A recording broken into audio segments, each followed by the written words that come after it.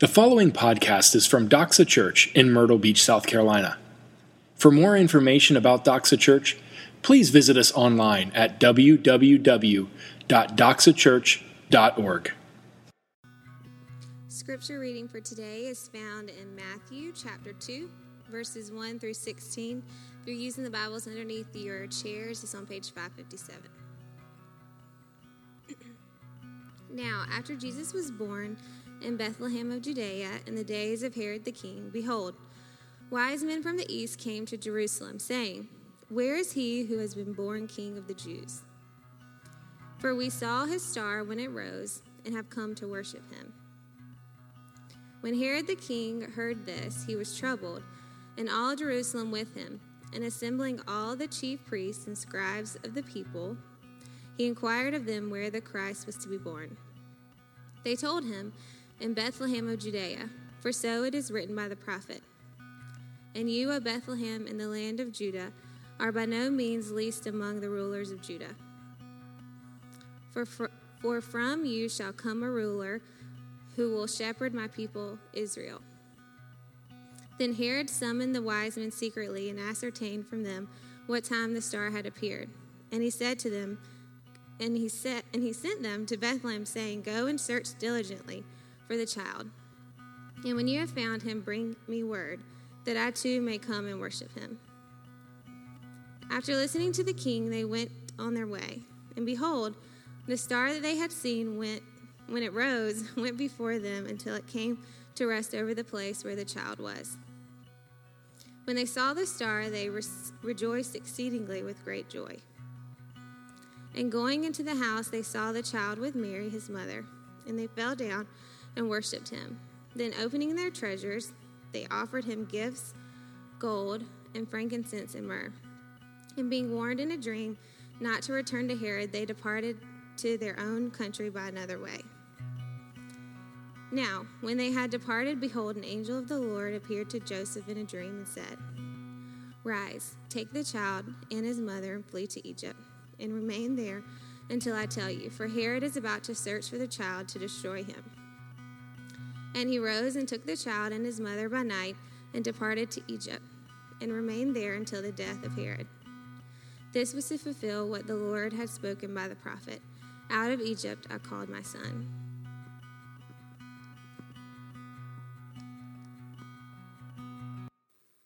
Morning, guys. It's so nice to hear friendly hello this morning.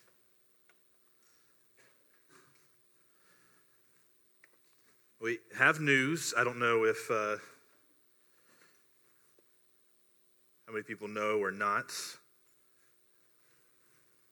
but we have a new couple. Well, not really a new couple, but a newly engaged couple sitting up on the front row. Tyson realized that he could not do any better than Grace, and he locked her in last night, and down at, I'm sure it was romantic, at Brook Green Garden, the night of the 1,000 candles. Show everybody your ring. Listen, just showing up, yeah.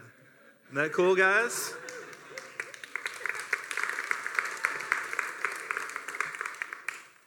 We love when people get married, love when people have babies, and people seem to be doing that in our little church, and so we'll grow one way or the other. Let's pray. Father, I thank you for this morning. I thank you for this group of people that I love very much. I thank you for your word. God, we are hungry and we are needy. God, some of us aren't even aware of how hungry we are. But at the base of who we are starving for you. We're starving to hear from you. I am this morning. So, Father, I pray that you would speak to me this morning through your word, that you would speak to us through your word, not through me, but through it. Father, I pray that the truths there, the principles there, would find good ground in our heart. Holy Spirit, I pray that you would speak to each person who is here. There are those that are here that have never placed their faith and trust in you as their Savior. And Father, I pray that for those that they would be reborn this morning, that this Christmas season 2015 would be doubly and triply precious to them as they go forward, as they remember it being not only time that we celebrate the birth of Jesus, but that they would celebrate their own rebirth itself. And God, I pray in the name of Jesus. Amen. I'm not generally a big fan of reality TV. In fact, just kind of editorial comment, I think it's dumbing us down as a country, but that's a whole nother rant I won't go on. But I'm not generally a big fan of it, but like all of us who say that we're not into it, but we end up getting caught up into it and watching it when you're kind of flipping around, or maybe it's your secret little guilty pleasure that you have. I was flipping around one night, Megan and I, and there was a show called The Profit, Profit. Anybody seen that on CNBC? Yeah, there's a guy named, what's his name? Marcus Lemonis. Am I saying that correctly? Marcus Lemonis. And apparently this guy, he's like a serial entrepreneur. Everything he puts his hand to, it just like succeeds. He was under the age of 40. He had started his own RV dealership, and it grew to the point like he merged it with Camping World, which is a giant thing. There's like 2 locations here in the area of Camping World. And then he bought the Good Sam Club, which had been around forever. And he like got his hands on lots of little tiny businesses. And the premise of the show is, he goes around to small businesses that are struggling, and he comes in, he kind of views how things are going, and then he offers them like sorely needed capital in order for them to kind of get their feet underneath them, or to expand, or to just kind of fix what's wrong. But in exchange, he gets part ownership of the company. And he gets to either call all the shots or call a certain number of the shots. And so the premise of the show is like him coming in these businesses and having these conversations with them. And Meg and I watched a couple of episodes, and I found a couple of things interesting. One is these small business owners know they're in need. That's why they put their names up for this show.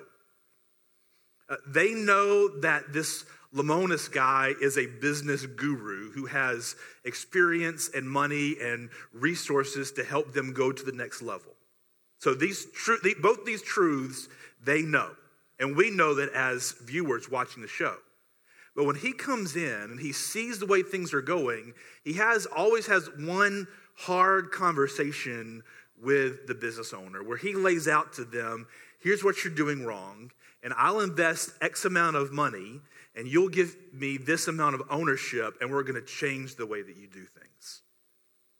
And that conversation is fascinating to me because you see them either reject him or come this close to rejecting him. I was looking at some of the series history because I'm a geek about this kind of stuff when I get into something.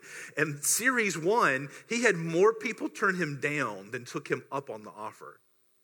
The season 3, I guess, where people started to know who he was, it was almost evenly split between the people who took him up on the offer and people who turned him down.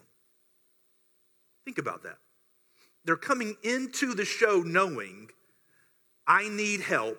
This guy offers help to them, but they cannot stomach changing the bad things that they're doing in order to make the change to the next level.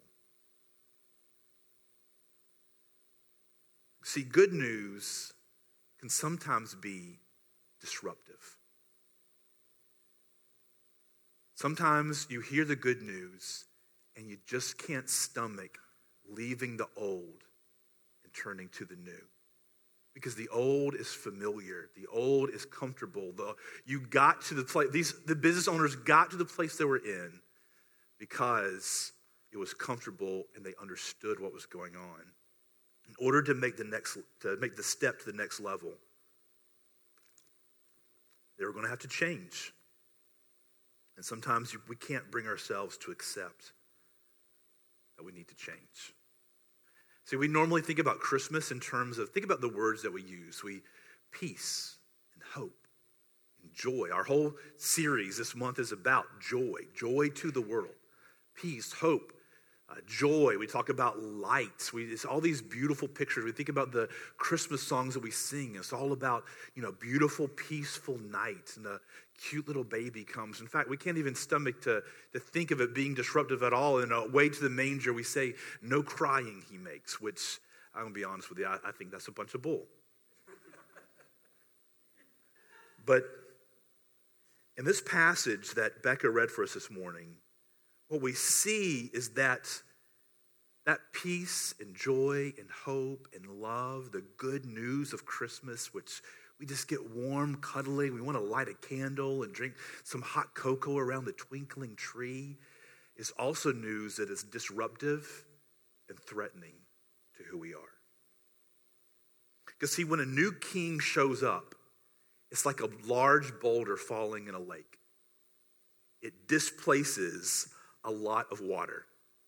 And it doesn't drop silently, it drops suddenly, and it drops violently.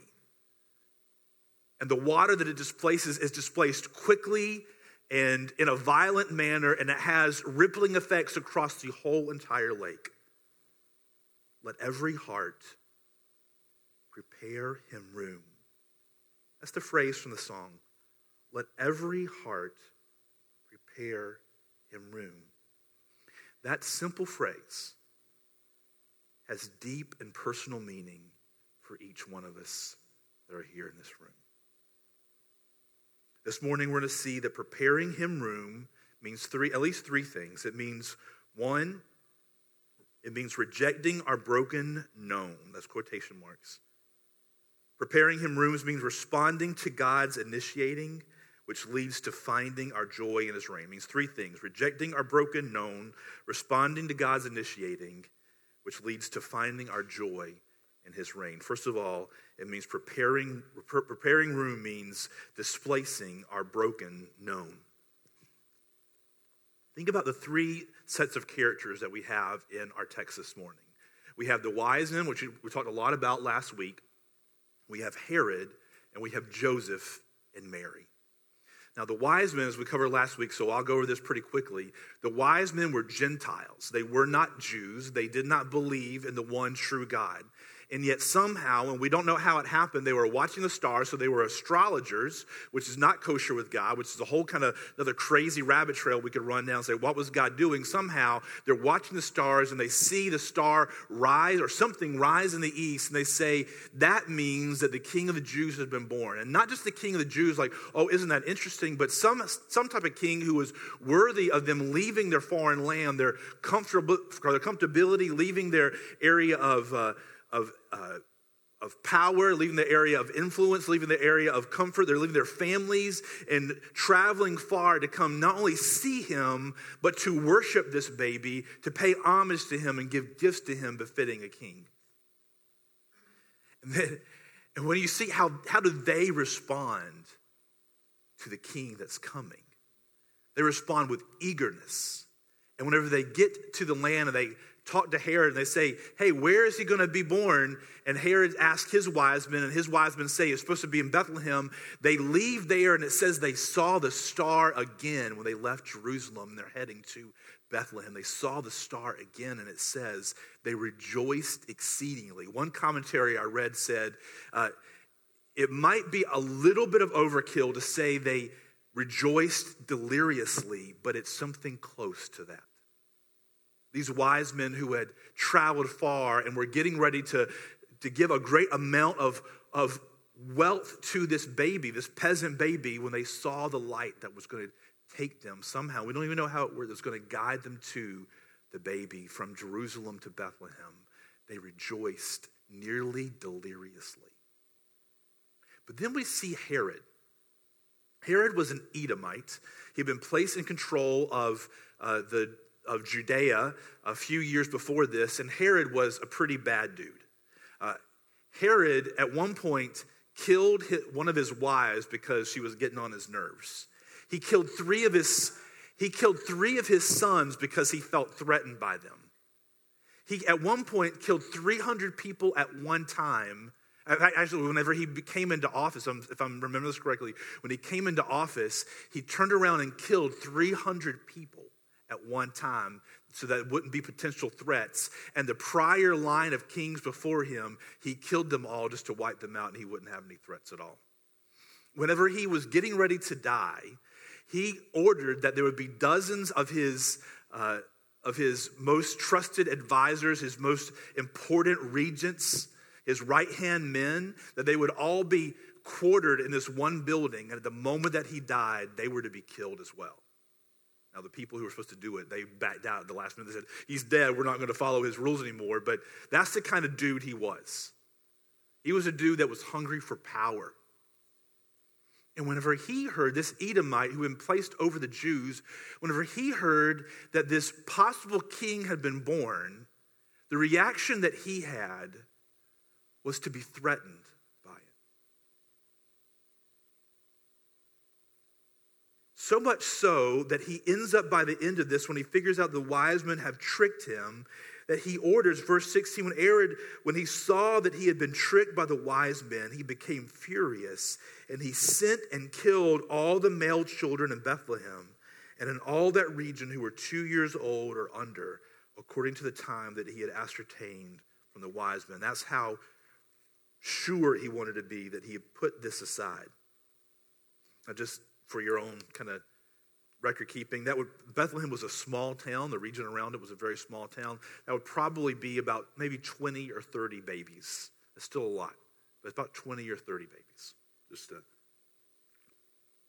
think about that.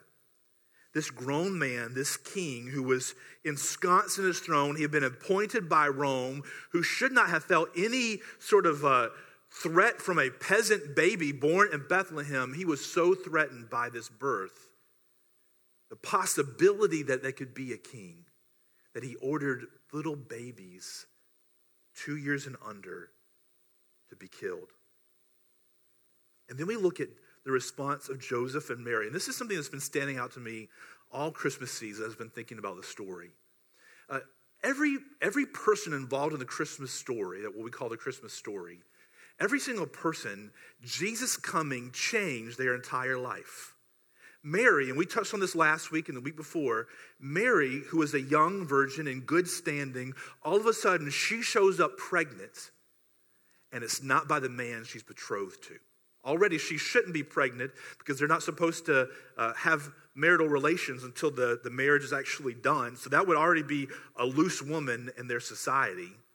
But then Joseph finds out that she's pregnant, and he is thrown off by this. This Mary, this good girl, who knows, like, she's had an angel appear to her and say, this is Jesus, this is the coming Savior of the world. He's going to save your people.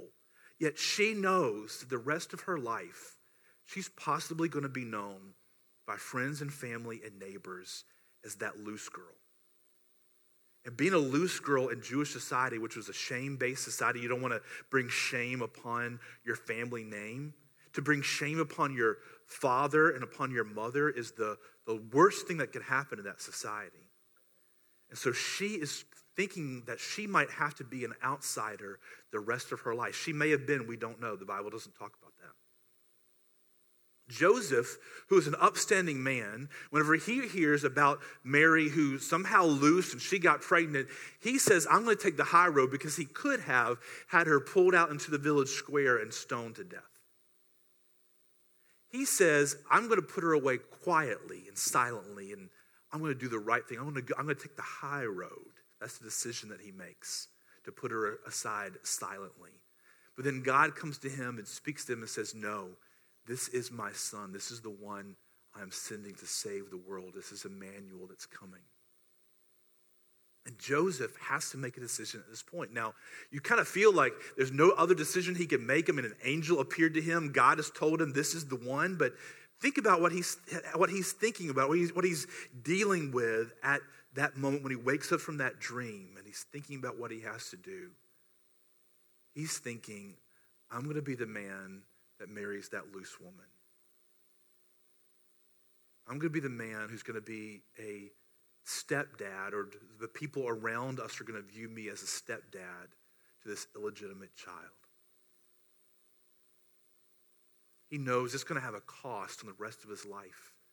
And not only does it have a cost in that way, but we see in this passage that when Herod is getting ready to kill the babies, God warns Joseph in another dream, and they have to flee their homeland and become exiles in a distant country in Egypt, where they wouldn't have known people.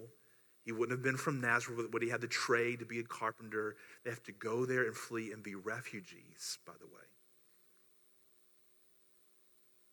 Just political side note. Became refugees in Egypt alone.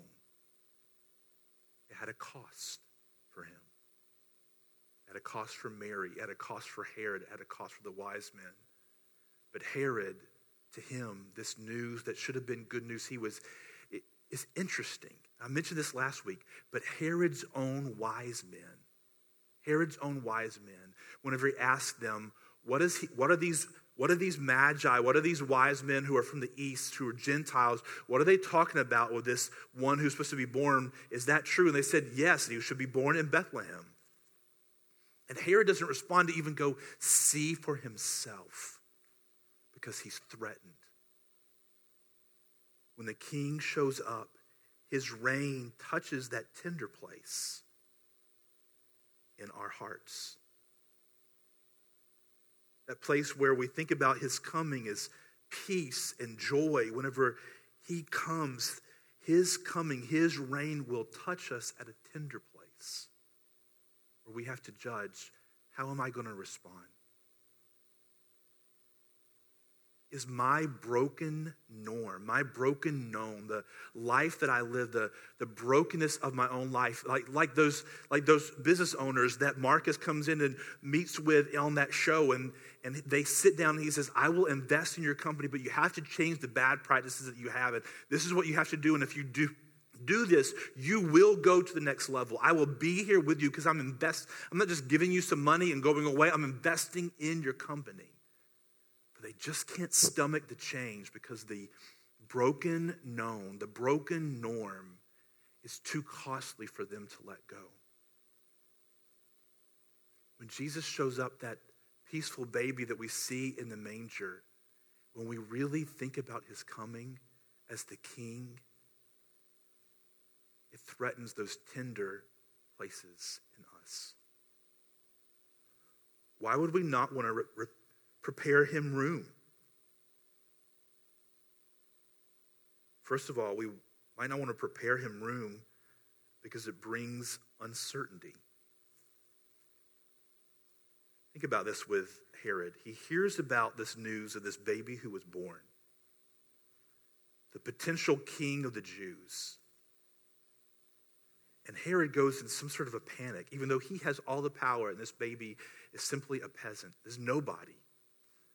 He goes into a panic because he can't stomach the uncertainty of what may happen. And I wonder if you and I can find ourselves in that place this morning. Because if we're talking about joy to the world, the Lord is come, let earth receive her king, let every heart prepare him room. If the king has come, that means he is the one who rules and reigns. He's the one who's supposed to call the shots in our life. He's the one supposed to be determining what we determine as valuable and not valuable. And if that's true, if we are to accept that personally, if you and I are to accept that personally, it brings uncertainty. What is that going to look like in my life? Because this broken norm I'm so familiar with it. These bad habits, these sinful habits, this habit of lust, this habit of anger, this habit of fooling around on my wife, this habit of stealing from my company, this habit of determining my own way, to deciding what is right for myself. That is so, we understand those worlds. When you get home and you feel beat down by your day, and it's just a lot easier to cut on the porn than to actually do anything else. When you and your wife or you and your husband are not seeing eye to eye, and it's just a lot easier to disengage with each other and just live as common tenants in the same household. When we read in Scripture, we know, I need to change my life in regards to what he has called, in accordance with Scripture. Whenever I see that, and it knocks up against those tender places in my life, the first thing I think about, I don't know if I can do it. I don't know what the world will look like on the other side. But here's the question. His reign may bring uncertainty to your life and my life. But is certainty of failure any better? Because here's what's true. We all die. And Herod may have been king, and he may have been in control, and he may have put all his resources into solidifying his power and control, so he had no real known threat to the time. But he was not going to be king forever. His rule was going to end. And we are all, none of us are immortal. We're all facing a life that ends at some point on this earth. And is certainty of failure any better than facing uncertainty? Or here's another question. There's some of us in this room, we're not really happy with our life. We're not really happy with who we've become. We know we have these strongholds of sin that are in our life. We know that our marriage is not healthy. We know that our relationships with our friends is not healthy. We know we're going down paths that are going to end in destruction. Or maybe we're in repeating cycles of destruction and recovery, destruction and recovery. And you and I know if we look to the end, we know this does not end well. And yet sometimes we fool ourselves in thinking that to follow him is uncertain, but to follow our path is certain. But it is certain. It ends in certain disappointment and failure. Herod didn't want to prepare him room because the thought of there being another king or a potential king brought uncertainty. And we do the same thing. Why would we not want to prepare him room? Because it means a lack of control. Maybe you aren't like me and aren't a control freak. I have difficulty. I have difficulty riding in a car. With my wife, but with anybody else, and I feel this also when I drive with Dale. When I'm driving, Dale is checking all the mirrors for me, even though he's sitting in the passenger seat. When I turn the lane switch on, like the turn signal, I'm going to change lanes. He's got his head on a swivel. He's checking behind me, make sure I'm not going to wreck on somebody. He's watching. I can see the corner of my eye at times. He's watching the speed limit and my speedometer. He is aware of what is going on around me. I'm not saying he's a control freak. And I do the same thing. I do it with my wife and I do it with others. I do it with others whenever I'm trying to show somebody something on a computer and they're just not doing it fast enough or the right way. I do it here on Sunday mornings when we're setting up the drapes and the stuff around, and there's a seam on one side and there's not a seam on the other, and somebody will put up the drapes, which I appreciate, and then I walk by where the seam is facing out, and I have got to pull it down and turn it around. I can be a little bit of a control freak. Maybe you're not like that, but I would venture to say at least some of us in this room are. And to think about turning the steering wheel of our life over to somebody else is absolutely threatening to us. It brings a panic of fear upon us. To not be in control. But here's the thing. Any sense of control that you and I have of our life is a false sense of control. You and I don't control anything, really. Maybe you have scrimped and saved and worked hard and you've built up a giant bank account. Even that can fail. The banking system can fail, as Jonathan will be glad to tell you. The stock market could fail. I know of a couple down in the South End, not anybody in this room, but I know of a couple in the South End who got scared by some of this blood moon stuff, and they pulled all their money out of their bank accounts and actually buried it in their backyard. Guess what?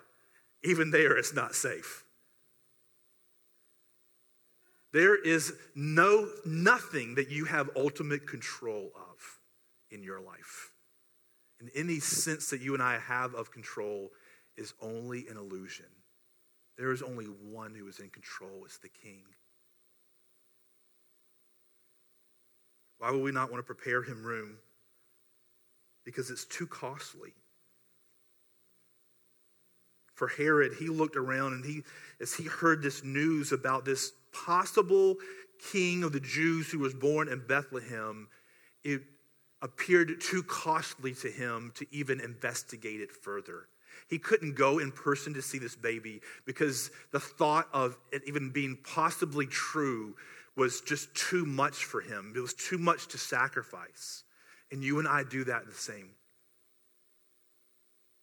God's call upon our life to follow him in obedience can feel too costly, like we have to give up too much.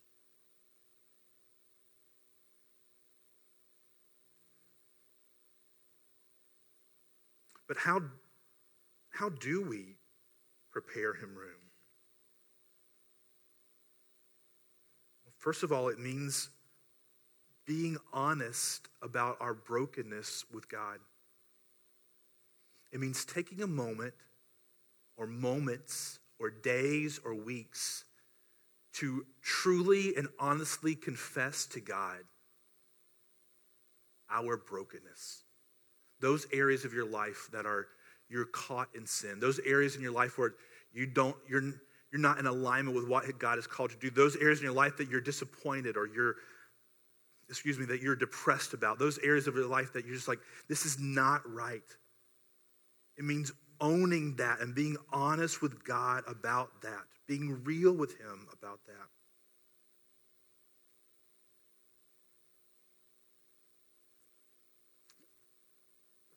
It also means being honest about our brokenness with each other. You and I think that we live, maybe not everybody in this room, but most of us in this room, we think that we live in a beautiful illusion. Because only you, or maybe your spouse, really knows how messed up you are. But we put up this front around the people around us to make people think that we're doing all right.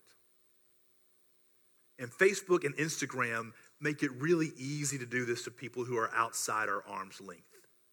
People look at our Facebook feed or our Twitter feed or our Instagram feed and they see beautifully staged and crafted moments with you and your family. Peacefully around the table with a beautifully set table.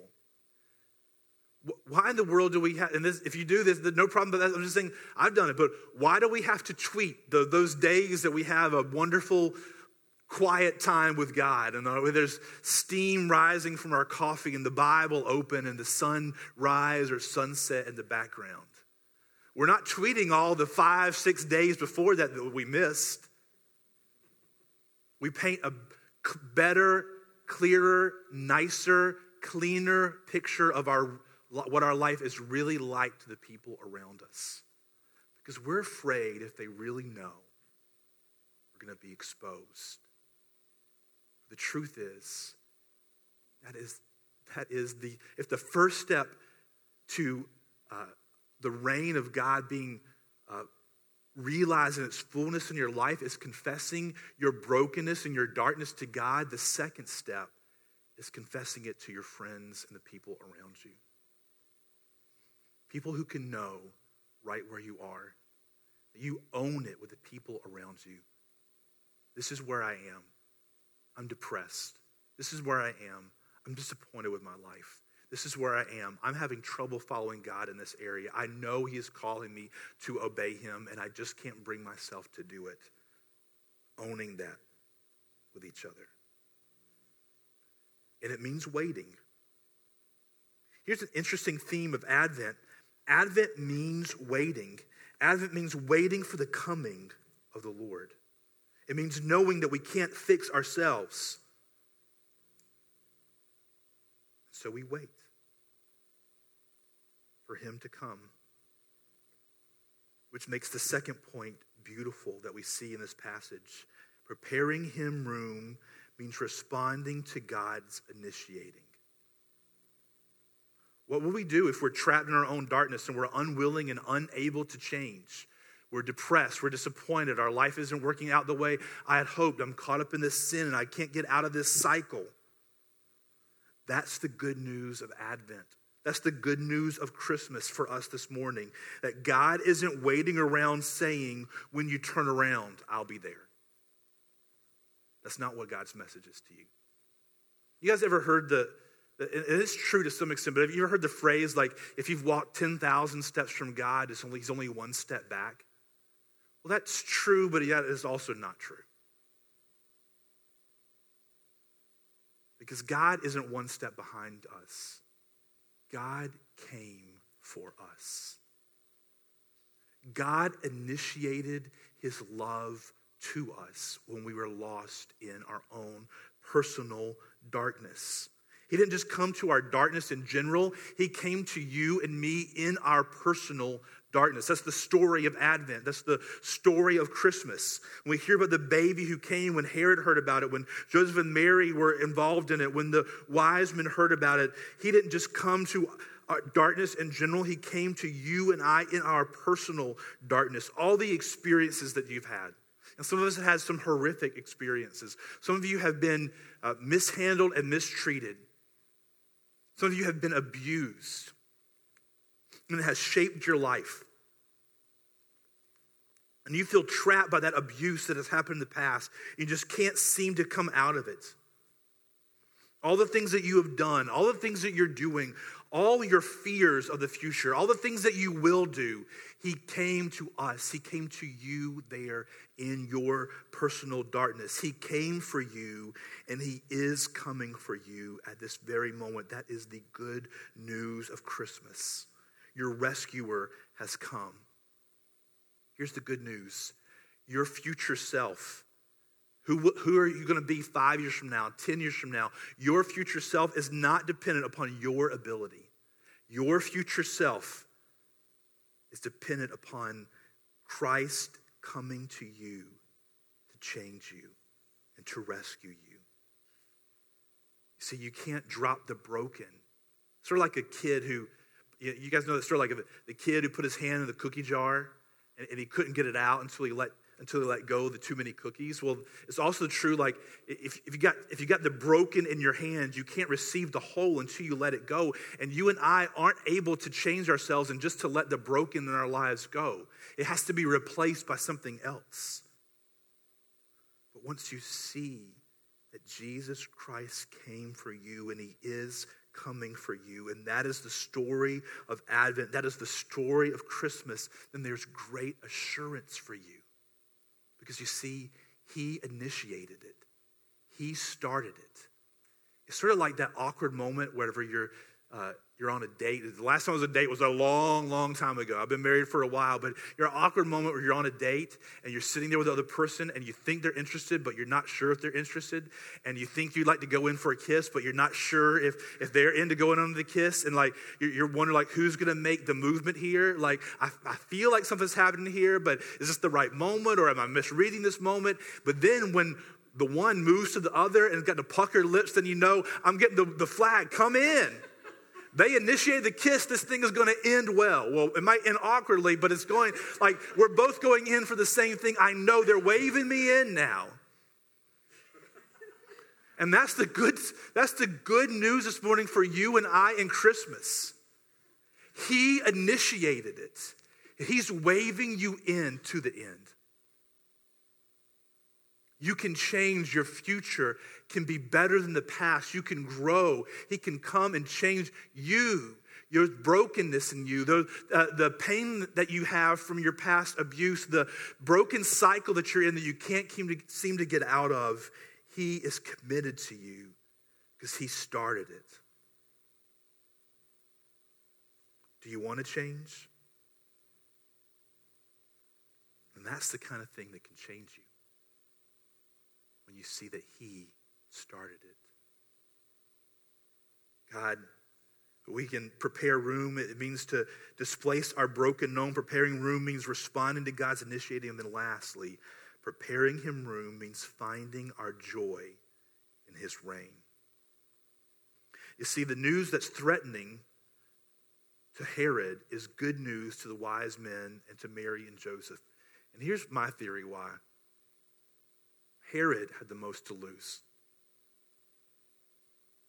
If this baby who had been born was to be king, then Herod had everything to lose.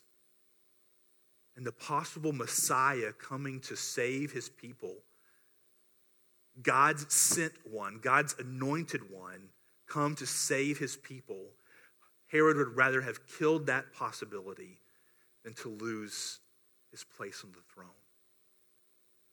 But Mary and Joseph and the wise men had nothing to lose. Particularly Mary. When you think about it as well, her cousin Elizabeth, who had John, they had nothing to lose.